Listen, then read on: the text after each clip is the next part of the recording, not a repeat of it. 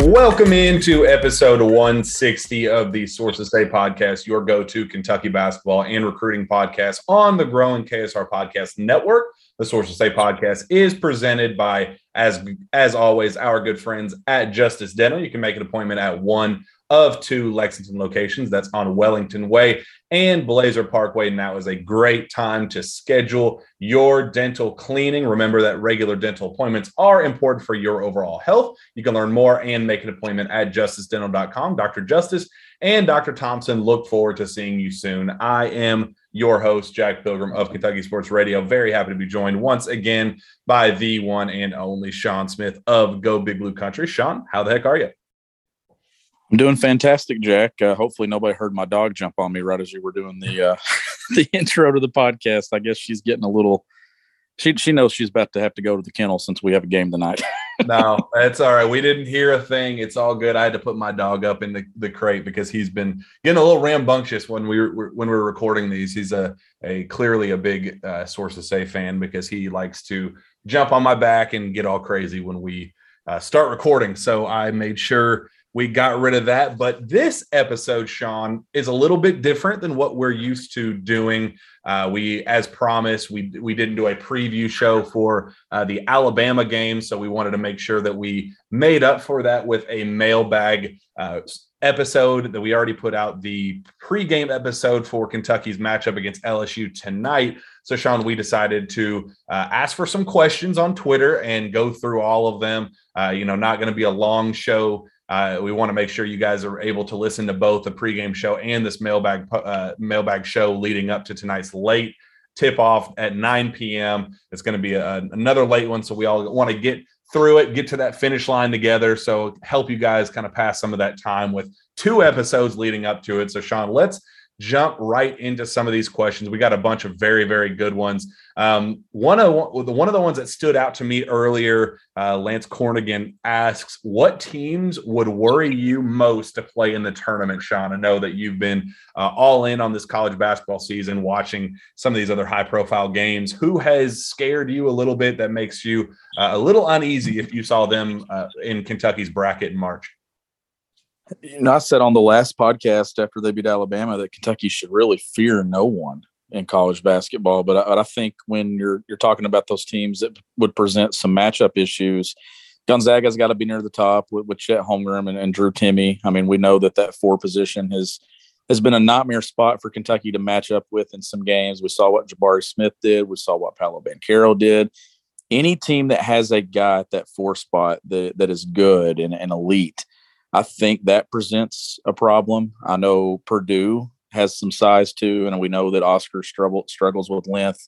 I would throw Purdue in there. I don't really know about Arizona yet, Jack. I've watched them quite a bit, and I've seen them struggle at times, and then they've impressed me at times. Obviously, their record's good. They're on a roll right now, projected to be a 1 seed. I'd like to watch a little bit more of them. Because we do know that one of these teams that I've thrown out there, if Kentucky goes far enough, they're going to face a Gonzaga. They're going to face a Purdue, a Duke, or an Arizona. There's going to be someone out there. But I would say those teams for sure that have a really, really lethal 4-man, I think that puts a ton of pressure on Kentucky at that spot to defend it.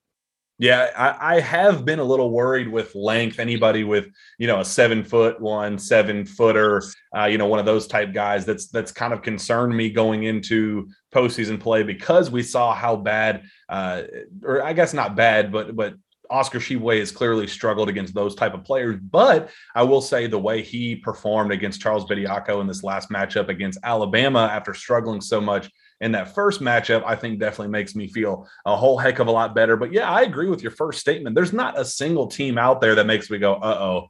Like you remember back in that 2015 run where you knew that if they found a matchup where it was an athletic wing, somebody kind of like Sam Decker with Wisconsin, that would be kind of the biggest threat to Kentucky's chances to ending their undefeated season, and it just so happened that's how it unfolded in the Final Four.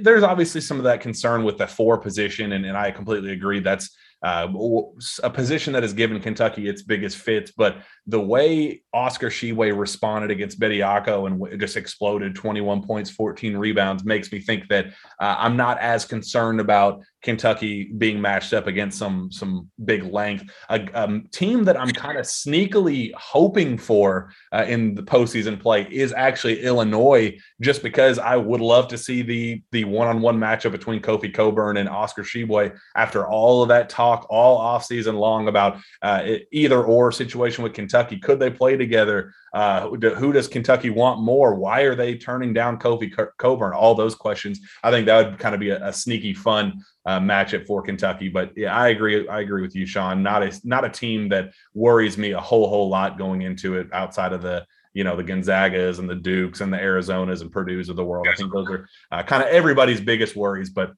great question, but there by Lance. Let's keep going down the list. Brian Cunningham says, what is the possibility of Ty and Wheeler missing Saturday at Arkansas? And if so, how does that impact tournament seeding? Seems like it would hurt more to play them and risk losing than to rest them just to get healthy. What are your thoughts on that? I'm going to predict that one of them goes on Saturday. I would say, given the situation and what we know, we've not really heard a whole lot on Sahvir, right? He just had that brace on his wrist the other day, and we know he hurt it against Tennessee. I would lean more towards Sahvir playing before Ty plays, just given Ty already had the injured ankle against Auburn. Comes back, he has the lower leg injury against Florida. He rushed his way back and then had the setback in Knoxville. He feels like the one that if he's going to miss any more, it would be him that's held out. But I'm going to say at least one of them gives it a go on Saturday, and I would lean Sahvir if it's one of the two.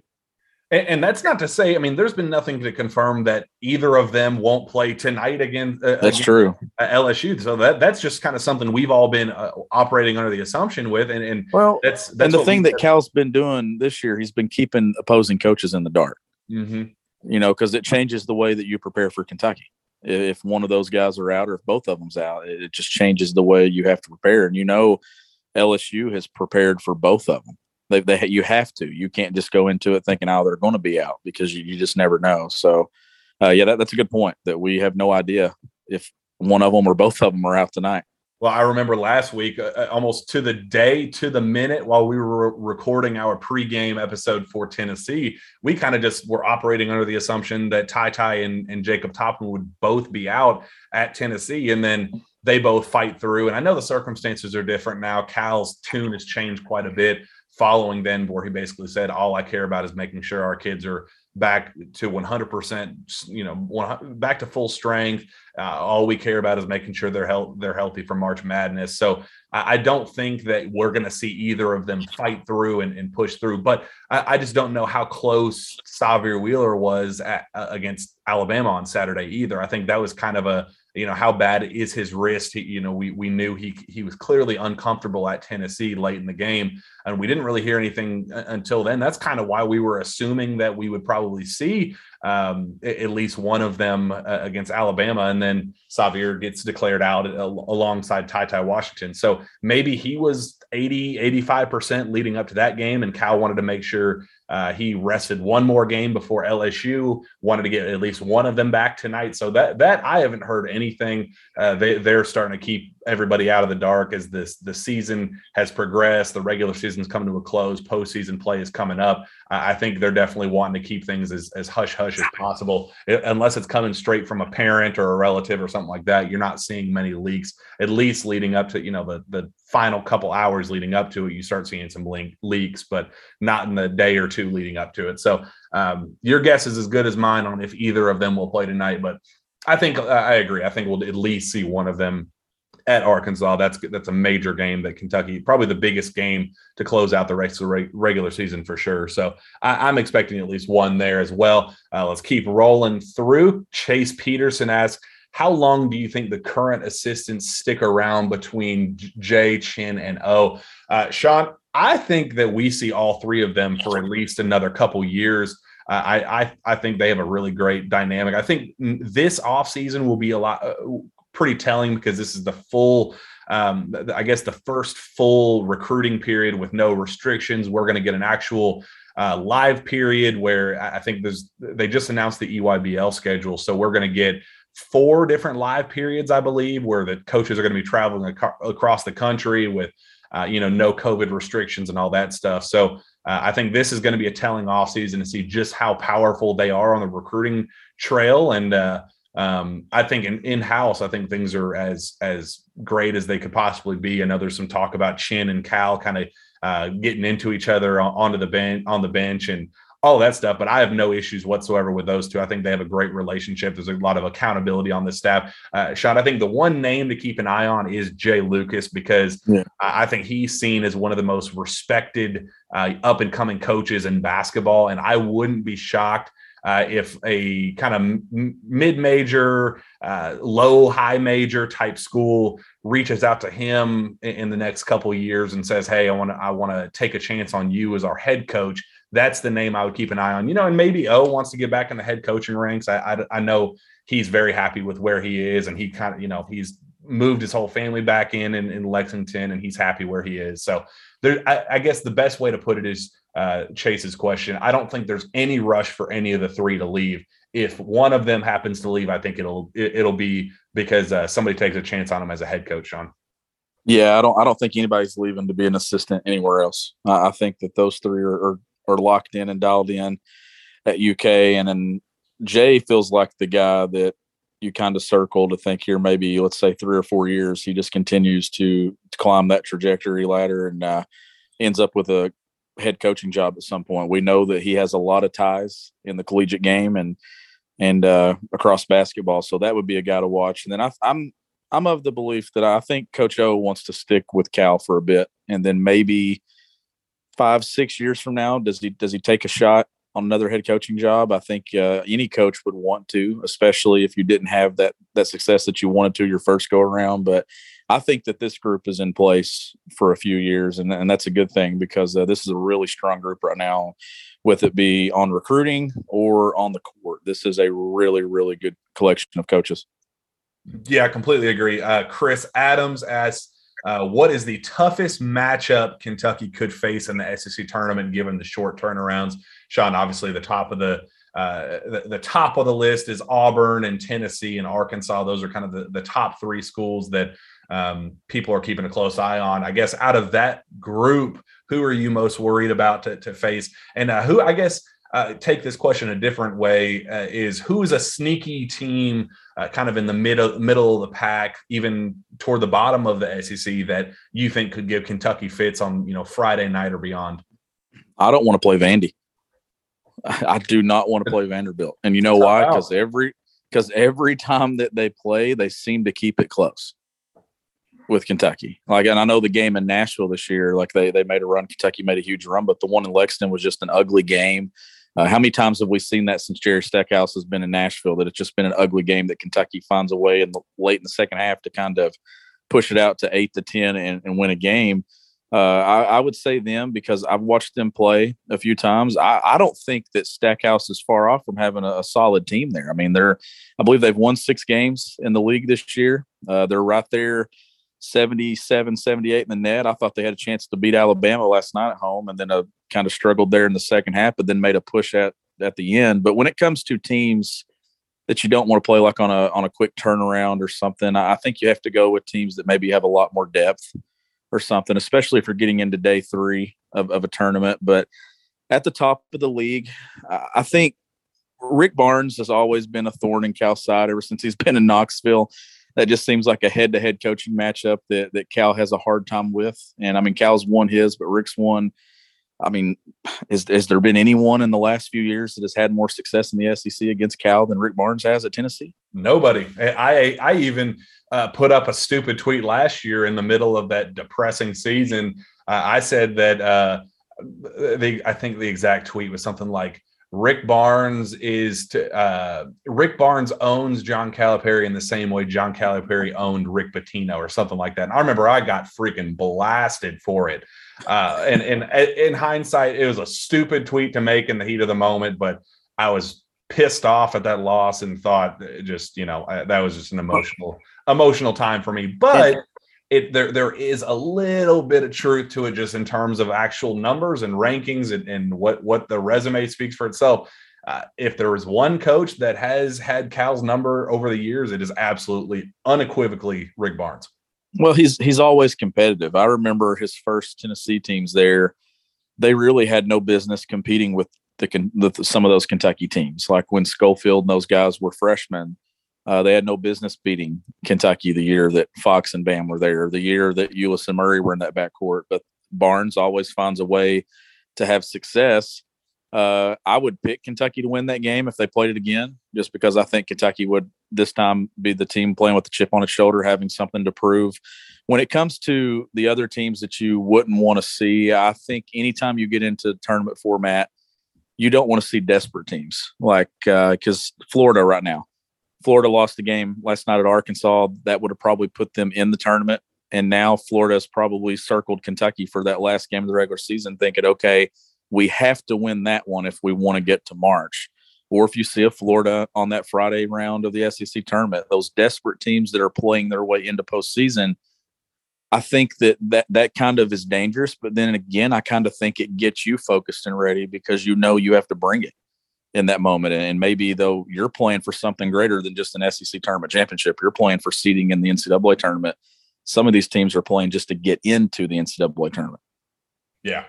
It's very interesting. Okay, let's keep rolling through. Garrett Hollenbach asks two questions that I think we need to answer both of them. Let's start with this one.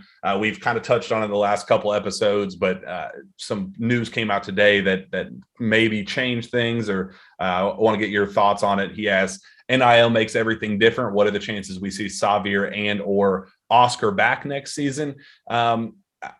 Today, Jonathan Givony puts out on his ESPN latest mock draft, says that Oscar's now the number 43rd projected pick in the draft, which is early second round, just 13 picks off of that first round line, which is undoubtedly the highest we've seen him anywhere in those rankings. And I will admit, I talked to Givony at the Hoop Hall Classic just a month ago. And back then he said that there was no NBA buzz whatsoever for Oscar, said that if he was going to go pro, that he was going to need to go overseas, and said that he just had no idea how he would be projected as an NBA player. Said you might as well just assume that if he goes pro, he's going to be, either taking the G League route or going overseas. So his tune has clearly changed over the last month, because the last time I talked to him, he couldn't have been lower on Oscar as an NBA player. So I do think it is quite telling that he has now put him at number 43, higher than anybody else out there. So the tune has changed with Oscar as an NBA prospect. So Sean, does that change your mind at all? Well, but what has Oscar done different in the last 2 to 3 weeks that he didn't do in November, December, and January? I guess the only counter argument is against tougher SEC competition. But I was the one fighting for it a month ago. A month ago, I said that he's playing the same way now as he was to start the year, elite. Yeah, and that's exactly what I'm saying. Like, I don't know what has taken so many people so long to really think. I mean, I'm not saying he should be a lottery pick. I think that Oscar has a lot to work on in his game how it translates to the NBA. But when you're talking about his work ethic, the way he rebounds the basketball, the character that he is as a person, he should absolutely be showing up on everybody's second round projections, in my opinion.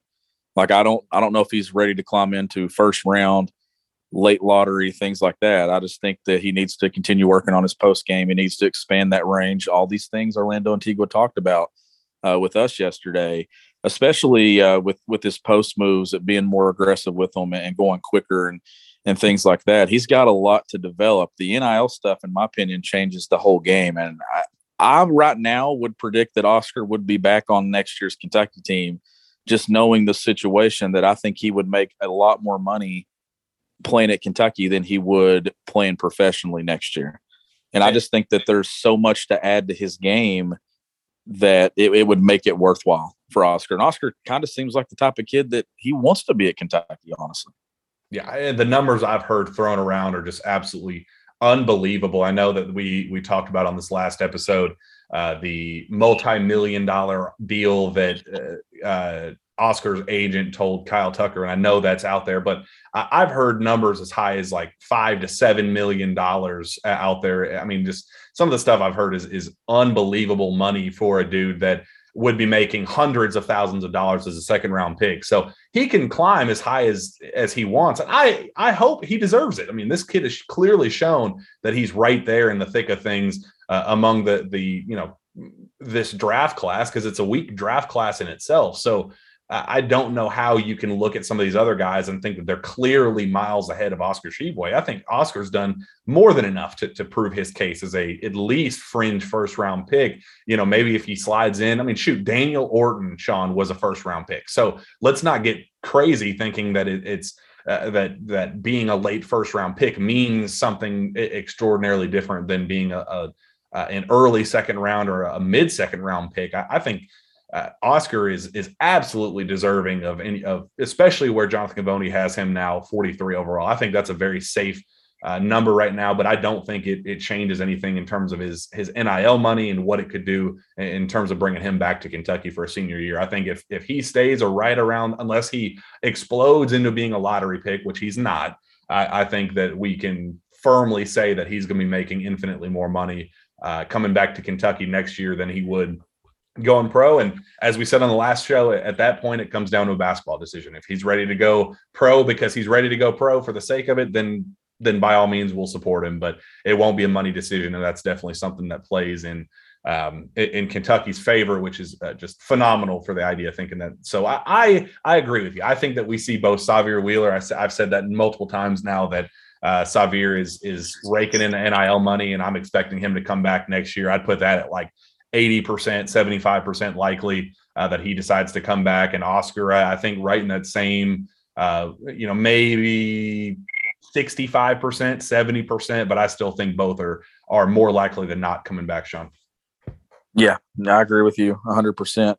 NIL has changed the game, especially at a place like Kentucky. Those kids that they want to earn a lot of cash, they don't feel like they have to make a move in their career at this time. They can earn it at UK. They're so marketable in Lexington and in this state that even your guys that are never going to be NBA All-Stars, they can kind of change their life with some money the next year or two and then go play professionally wherever it works out for them. But they've got a good start at Kentucky and in a place where that position and that roster, it sells itself. Like, this fan base is so passionate with T-shirts. I mean, look at Davion Mintz right now and the love that he gets. And I see people wearing Davion Mintz T-shirts and stuff to games now and everything like that. That's a guy that, transferred in from Creighton a couple of years ago and now is just one of the most likable dudes on this roster. That's the Kentucky effect of this. If you do it right, it definitely gives back. And I'm glad to see that that the program is giving back to these guys now, and the fans are as well. Yeah, and it could create an absolute super team for Kentucky next year. The idea of having Sahvir Wheeler and Oscar Tshiebwe kind of anchoring the backcourt and the front court, I mean, just raises the ceiling and just, I guess, the floor as well. The floor almost especially because exactly what you're going to get out of arguably the two most valuable positions on the floor, point guard and center. So those two together, I think, is a phenomenal foundation to come back next season. It's definitely one that I would keep a very, very close eye on. We said, and I just checked, this Garrett Hollenbeck asked like 6 different questions, so we're not going to be able to hit all of them. I know we're kind of crunched on time, Sean, but he did ask, I'm not finished talking about Shaedon. People close to Kentucky seem to think Shaedon is returning, while NBA experts think he's gone after this season. If you had to make an educated guess right now, is Shaedon returning or gone? I think he laid that out exactly the way it actually is unfolding, because the people close to Kentucky absolutely think he's coming back to Kentucky next season. I've talked to people close to the recruits. I've talked to parents. I've talked to people across the board. Everybody associated with the program is sold that Shaedon Sharpe will ultimately return. You talk to NBA people, you talk to other recruiting analysts, you talk to other, just people in basketball circles all around think you guys are being ridiculous. There's no way a top 5, top 6 pick is going to come back to school. You guys are crazy. So I got to think that the people close to Shaedon Sharpe and people close to Kentucky, John Calipari, Orlando Antigua, all of those guys are in communication more than the NBA and kind of the basketball circle people. So it makes me think that Kentucky has been told something that clearly leads them to believe that Shaedon's coming back. And I guess that's the only thing that I can go off of right now. I understand how crazy it sounds, but every quote that I've heard and every conversation I've had with Shaedon's camp, they've all said the same thing. And Kentucky's now saying the same thing. So at this point, if we're wrong, we're wrong. If Kentucky gets got, then it happens. But I don't think that it'd be naive to completely go against the grain because of how adamant they've been over the last month or two dealing with all this stuff. So, Sean, I'm crazy, but as of right now, I guess I'm thinking like 55-45 coming back to Kentucky next year for Shaedon Sharpe. Yeah, I would lean that he's coming back as well, just given that that's what the family and those closest to him have been saying all along. You kind of just got to take them at their word, right? And just assume that he's returning. I think they're with NIL and everything, there's a lot of money on the table. We're talking about Oscar, but can you imagine the amount of money that's on the table for Shaedon Sharpe at Kentucky as well? And then going and to the draft the year after like that, that's a guy that could make a lot of money at UK in addition to all these other guys we're talking about. And then how about this too? We have a question here. You know, Alan asked, it's a recruiting question, but he says predictions as of today, who returns for next season in addition to the returning players and incoming freshmen? What positions do you feel will be addressed via the portal, if any? And he puts if any at the end of that. If you get Oscar back, you get Wheeler back, let's just say one of Toppin or Keon. I don't know, maybe both. I really don't know there, but you feel confident that for sure one of them is back. And then you get some more pieces like a Damian Collins. You get these guys coming in, CJ Frederick coming back. You could get to a situation, Jack, where the night that Kentucky plays its last game of the season, you could know what its roster is the day after. Like, I don't know, do they hit the portal if a lot of these guys comes back? They might not need to. I completely agree. It's a great question by Alan Baldwin. I completely agree. I think that those are the two. The way I would do it is you go position by position, piece by piece, and the value that each of them bring. If say Keon Brooks hits the portal, he's a guy that's clearly one of the most valuable players on the team, but you already have Jacob Toppin likely coming back if that's the case. He's already used his 1 year instant transfer waiver, so he's not going to go anywhere unless he decides to go pro, and I don't think his draft prospects are anything high enough for that. I think he is perfectly designed to come back next season with NIL and all that stuff. I think he's a clear returning guy. So there's not a clear need to return to go hit the portal to replace Keon when you know you have Jacob Toppin already coming back. And you have Chris Livingston, who's a guy that I'm high on. He's a college-ready type guy. He would probably fit in well in that Jacob Toppin role. So it would basically be Toppin sliding into Keon's usage and starting role at the 4, and then Chris Livingston sliding in as that backup 4 option behind Toppin. So there's not really a high draw for that. And then you still have guys like you said, Damian Collins. You have guys like Lance Ware. You have these other pieces in the front court that you can work with. That there's really not a need for the portal at all. And I think that's the two biggest pieces. If Xavier Wheeler decides to go pro or do whatever, then you got to go get a point guard. Obviously, if Oscar Tshiebwe decides to go to the draft, then you got to find the best transfer portal option at center, just like you did last year. So those are the two biggest pieces.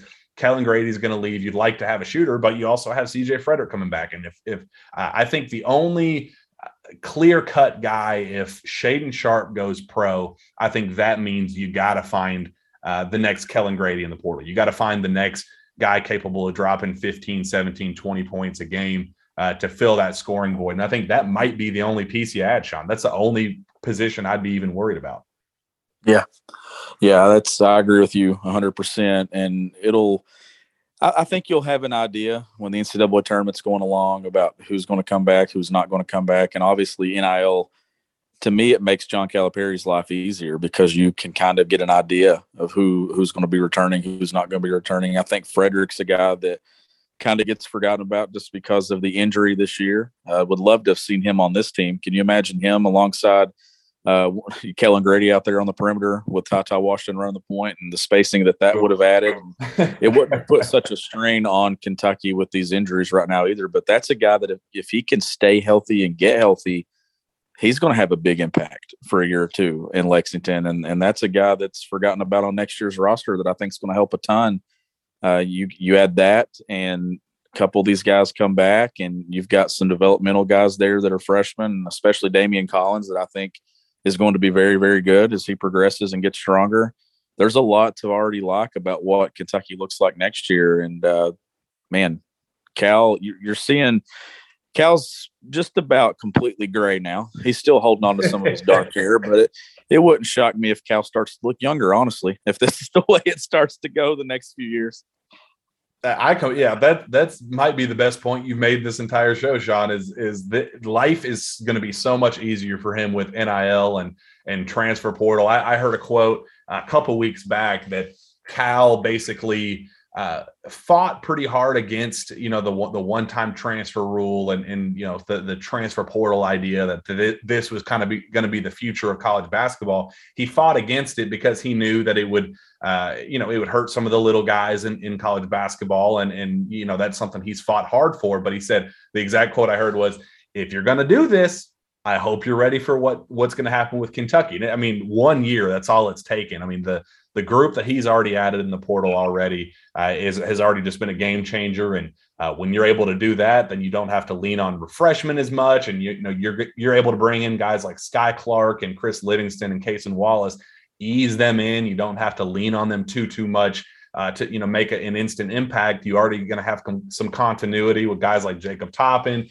You get some continuity with CJ Frederick because he's coming back. Shoot, if Oscar Sheboy and Xavier Wheeler come back, obviously there's continuity there. It makes John Calipari's life infinitely easier. And that's how you kind of create a dynasty, honestly, is you get the high end players that are already college ready. They're already stars at this level that aren't good enough to go to the NBA, but are still capable of helping you win a title at the collegiate level. That's the recipe for success. If you can get them for 2-3 years, that's how you develop into, a consistent powerhouse where you could win maybe a couple titles in a row or one every other year, or however that's the recipe for success. And I hope the rest of the college basketball world is ready for that, because I think that's where we are trending here in Lexington. My buddy Nick Frank asks, this team has been one of the best 2 or 3 teams most of the season. For this team to separate themselves from everyone else, they need to blank, Sean. Get healthy. It's simple as that. Get healthy. Because I think at full strength, I think that this team is exactly who John Calipari thinks it is. And it's one of the 4 or 5 best teams in the country.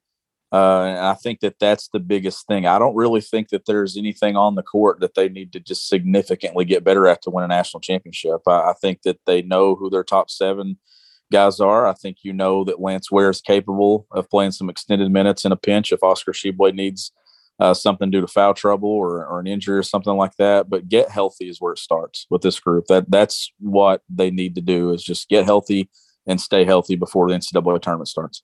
Yeah, I think that's as simple as it needs to be. If you're looking for a, more specific answer, I think I'd probably go continued success out of that 4 position. That's kind of been the game changer. When that position has played elite basketball, that has kind of been the difference maker in this team looking, the difference between this team looking great and special. So if you're looking for how they can be the number 1 team in college basketball, I guess that is the answer. Is you already know what you're going to get out of 1 through 3. You know what you're going to get out of that 5 position. If that 4 position is playing elite basketball, I don't think there's a team in college basketball that can beat this team. So that if you can get Keon Brooks and Jacob Toppin rolling, I think that's clearly the difference maker in this team being great and special. We're going down the home stretch, just a couple more. David Wood asked, do you see the overtime elite kids competing in college basketball next year? And if so, does Cal try to get some of those kids for next year's team? The second question, no, I don't think that's going to be an avenue that Kentucky looks at. I'm really not high on the overtime elite kids anyway. I'm not a fan of that program. I think the way Cal's doing it right now with either the best of the best in high school basketball or the best of the best in the transfer portal. I think that is an undefeated method. I don't think there's any reason to risk that by going for an unknown there. As for do I see them playing in college basketball next year? That's the talk. That's kind of what the NCAA is considering. And I think they're trying to figure out a way to make sure that those programs stay competitive. The G League Ignite, I know they just showed allowed some of those G League Ignite kids to participate in the Rising Stars Challenge, which unfortunately made Jaden Hardy look even worse. He's a guy that Kentucky fans desperately wanted. I wanted him bad for this team. I was extremely high on him. I still am long term, but his journey in the G League has been an absolute nightmare, and I think he is the epitome of why going that route is a mistake. Because if you don't thrive, if you're not a clear-cut top option, a Jalen Green where you could do anything and you'd still look like a superstar, I think that if you're anything short of that, then you just fail miserably in that type of setting because there's not a whole lot of eyes on you. Jaden Hardy's averaging like 18 points a game, and he's inefficient, but he's still putting up okay numbers, and he's dropped off the face of the earth. He's now this latest mock draft, he's dropped to like 24, and he was seen as a guaranteed top 5 pick. So I think that Cal's not going to risk it with those type of guys, even if they're eligible. They may be eligible to participate in the college basketball level, but I just don't think that that's an avenue that Cal wants to go with. Garrett Hollenbach again asks, somewhat Kentucky related since UK and Duke seem to be the favorites, does Bronny James end up going on a college campus, or is he headed straight to the professional route? I heard recently that he's going to college. So that's something to keep a close eye on. I know that everybody wants that tight relationship with LeBron in terms of branding and that Nike relationship and all that stuff. So I definitely think he goes to a college, and I think if I had to guess, I think he's going to be going to a blue blood type program. And if that's the case, I think it'll be maybe a Kentucky versus Duke battle, or if not, maybe he goes to Ohio State or something like that. There are a couple other options like that out there for him, but it won't be for the player, because I think Bronny James is a top 50-ish type player. He's not a superstar in the making or anything, Sean, but I think he's an okay player. I think he's a firm 4-star type dude, that he's very fundamentally sound, can do a lot of good things, but I think that he'll be a one and done. He'll go to college for a year and go undrafted probably, or a second round pick. Or I know the latest talk was that LeBron said he's going to go to whatever team Bronny goes. So maybe he's the number 1 pick, because whoever wants LeBron is going to take his son. So maybe that changes the whole trajectory of the draft. Certainly helps him getting drafted, right? When his dad says that he's going to go play with him. So yeah, that I would say that somebody takes a chance on Bronny, but Bronny's not as high up the charts as what you probably would have thought he would be 4 or 5 years ago, but he's still, I think, a solid player. Yeah. Let's kind of go the home stretch. I looked at the other segment that I reposted some of the questions, so we have a couple more on the other. Ryan Burnett asked, if Wheeler returns, do we have the pieces around him for next year so we can he can have a chance to be successful? Absolutely. I think that if Shaedon Sharpe comes back, there's a clear 3-level scoring threat. I love CJ Frederick next to him. I think that if Shaedon leaves, they're going to find the next best shooter / scorer, the next Kellen Grady in the portal. So they're going to do whatever it takes. You gotta have shooting to go alongside Sahvir. Absolutely. Is what you got to have, and if you got more than one, it works. If you only have one, then it's kind of hard. But you've got to have spacing, and obviously Frederick spaces it, and then they'll have someone else there. But Shaedon being that 3-level guy, absolutely, I agree with you 100%. I think it makes a lot of sense for Sahvir to be on the team next year. Yeah, the last question we'll go with. There are a couple of them that ask kind of a similar thing. Go Big Blue 2455. What's the most likely scenario for next season, replacing Sharpe with another recruit or adding another wing portal player? Keep your head up. D. Parkerson says, what is your realistic expectation for returning players next year? And then Casey ask what's the probability of returning Oscar, Brooks, Toppin, and Wheeler next year. That group with the incoming freshmen would be fire. More well said, I guess. What's the number of players at this moment you think UK returns next season? So I guess the final question we'll go with is just next year's roster. What do you think happens with it? If you had to name your returnees as things stand today, Sean, what would they be? And we'll call it a show from there. I'm going to say Xavier Wheeler returns because I think there is just a clear path to a lot of minutes again next year as Kentucky's point guard. And then having a senior point guard who has led the SEC in assists in multiple seasons, I think that was a big deal. I think that's a huge selling point for Cal. I'm going to say the NIL presence makes Oscar return to UK. I think Oscar is going to see how much money he can make. And then I think he's going to go into this offseason going, man, how much money can I make to change my family's life and all these other things in one full season in Lexington. With Keon and Toppin, I'm confident that one of them comes back. I don't know about both because you already have Chris Livingston come in there. What happens with Bryce Hopkins? I mean, that seems like a kind of a log jam there. I'm hoping that maybe Keon ends this season on a strong note and finds himself in a position where if he wants to go be a professional basketball player, he'll have that opportunity. I think Jacob Toppin is for sure coming back in my gut. I think Lance Ware is back. I think Damian Collins is back. CJ Frederick, obviously. That's a lot of dudes that I just said coming back. That's what, six names at least that I just said. Yeah, so I think it's going to be a numbers game. I agree with you on the one coming back between Toppin and Keon. I don't know. I just got the sense last offseason that this would kind of be a one last hurrah for Keon Brooks before he tries to take that next step. My gut is that he'd try to explore the professional route. But you never know. Maybe he hits the portal. Yeah, you never know. And NIL too, you never know like what kind of opportunities he gets. Let's say that they go on a national championship run here, then you become even more marketable in the state of Kentucky if you go on a deep run. And I think that maybe that changes it. I've always been of the belief that Keon now at this point in his career, I think he is who he is. You're seeing him emerge and do some things. He's become a mid-range sniper there for UK this year. I feel like as a professional basketball player, whether he goes this year or next year, he kind of is what he is. It's just an entirely decision up to what he wants to do after this year now.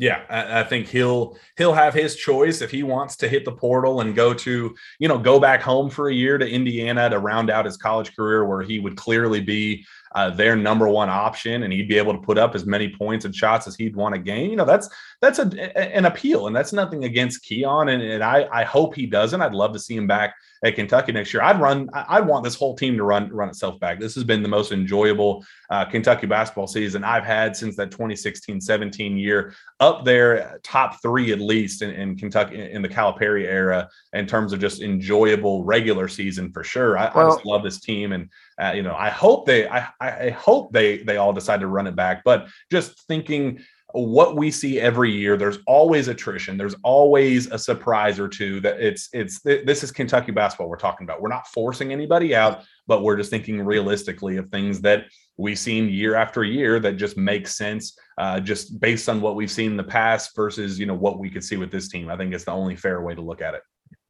It is, and there will always be transfers in. There will always be transfers out at Kentucky. That's just the way it works in Lexington. But here's what I'll say, and let's just say that there's a surprise guy that we just now said that we think will come back, but gets hot down the stretch run and decides that they want to go be a professional. Well, here's the thing: what Kentucky fan was talking about Kellen Grady when they lost in the SEC tournament last year? What Kentucky fan was talking about Xavier Wheeler? And all these pieces that they added, that if somebody surprises and leaves, there will be somebody that comes in and fills it. The only one that you can't match is you cannot match Shaedon Sharpe. Mm-hmm. And when it comes to talent, you're not going to find a Shaedon Sharpe out there, a 3-level scorer that has the upside and like NBA potential that he has. You can go get a really, really good scorer from the collegiate game that can shoot it, but you're not finding a guy that can do it the way Shaedon Sharpe does. That's the one guy that I think that up in the air that you just cannot go get in the portal. Yeah, that'd really be the only option that you could have is kind of an attack by committee type deal where you have CJ Frederick there for shooting, and maybe Jacob Toppin takes a step up for, in terms of scoring or whatever. But there's just not a player out there that you're going to be able to replace Shaedon Sharpe with. So that'd be the only way to attack it, is getting essentially the best shooter / scorer, the next Kellen Grady in the portal, and then hoping that CJ Frederick and Jacob Toppin kind of provide that counter in terms of overall scoring. But yeah, Sean, that's the only can't miss guy on this team that it'd be really, really tough to replace. Everybody else, I think, is kind of interchangeable, and shoot, you won't even have to interchange anybody if you have Sahvir Wheeler and Oscar Tshiebwe come back, because they are as valuable as they are at their position. But awesome show, Sean. I really enjoyed this one. I like answering questions from the fans. I hope we can continue to do this more regularly, maybe a once a week type deal, regular updates. I think that'd be a fun way to do it. But Sean, let's get the heck out of here with one final message from our friends at Prize Picks. The NBA season is well underway, and there isn't a better way to enjoy watching your favorite former Wildcats play than by playing daily fantasy with our friends at Prize Picks. Prize Picks is the simplest form of real money daily fantasy sports, and just pits you against the numbers, whether you're a fantasy sports nut or a casual basketball fan looking to add some excitement to the games. Prize Picks is the perfect game for you. You simply select 2 to 5 players and predict if they will go over or under their projection. Prize Picks gives you the chance to win 10 times your money for getting 4 or 5 predictions correct. Download the Prize Picks app or visit prizepicks.com using promo code PILGRIM. That's PILGRIM to get an instant 100% bonus up to $100 on your first deposit. Don't forget, that's the Prize Picks app or prizepicks.com using promo code PILGRIM to claim your bonus today and take your viewing of your favorite former Kentucky Stars to the next level. Sean, let's get the heck out of here. Where can fans find your work? You can find my work at gobigbluecountry.com, and you can follow me on Twitter at GBBCountry. You can find me on Twitter as well at Jack Pilgrim KSR. Reach out to me via email at jpilgrim@KentuckySportsRadio.com. With that, we'll be back next time for the Jam Packed Sources Say podcast. We will see you then.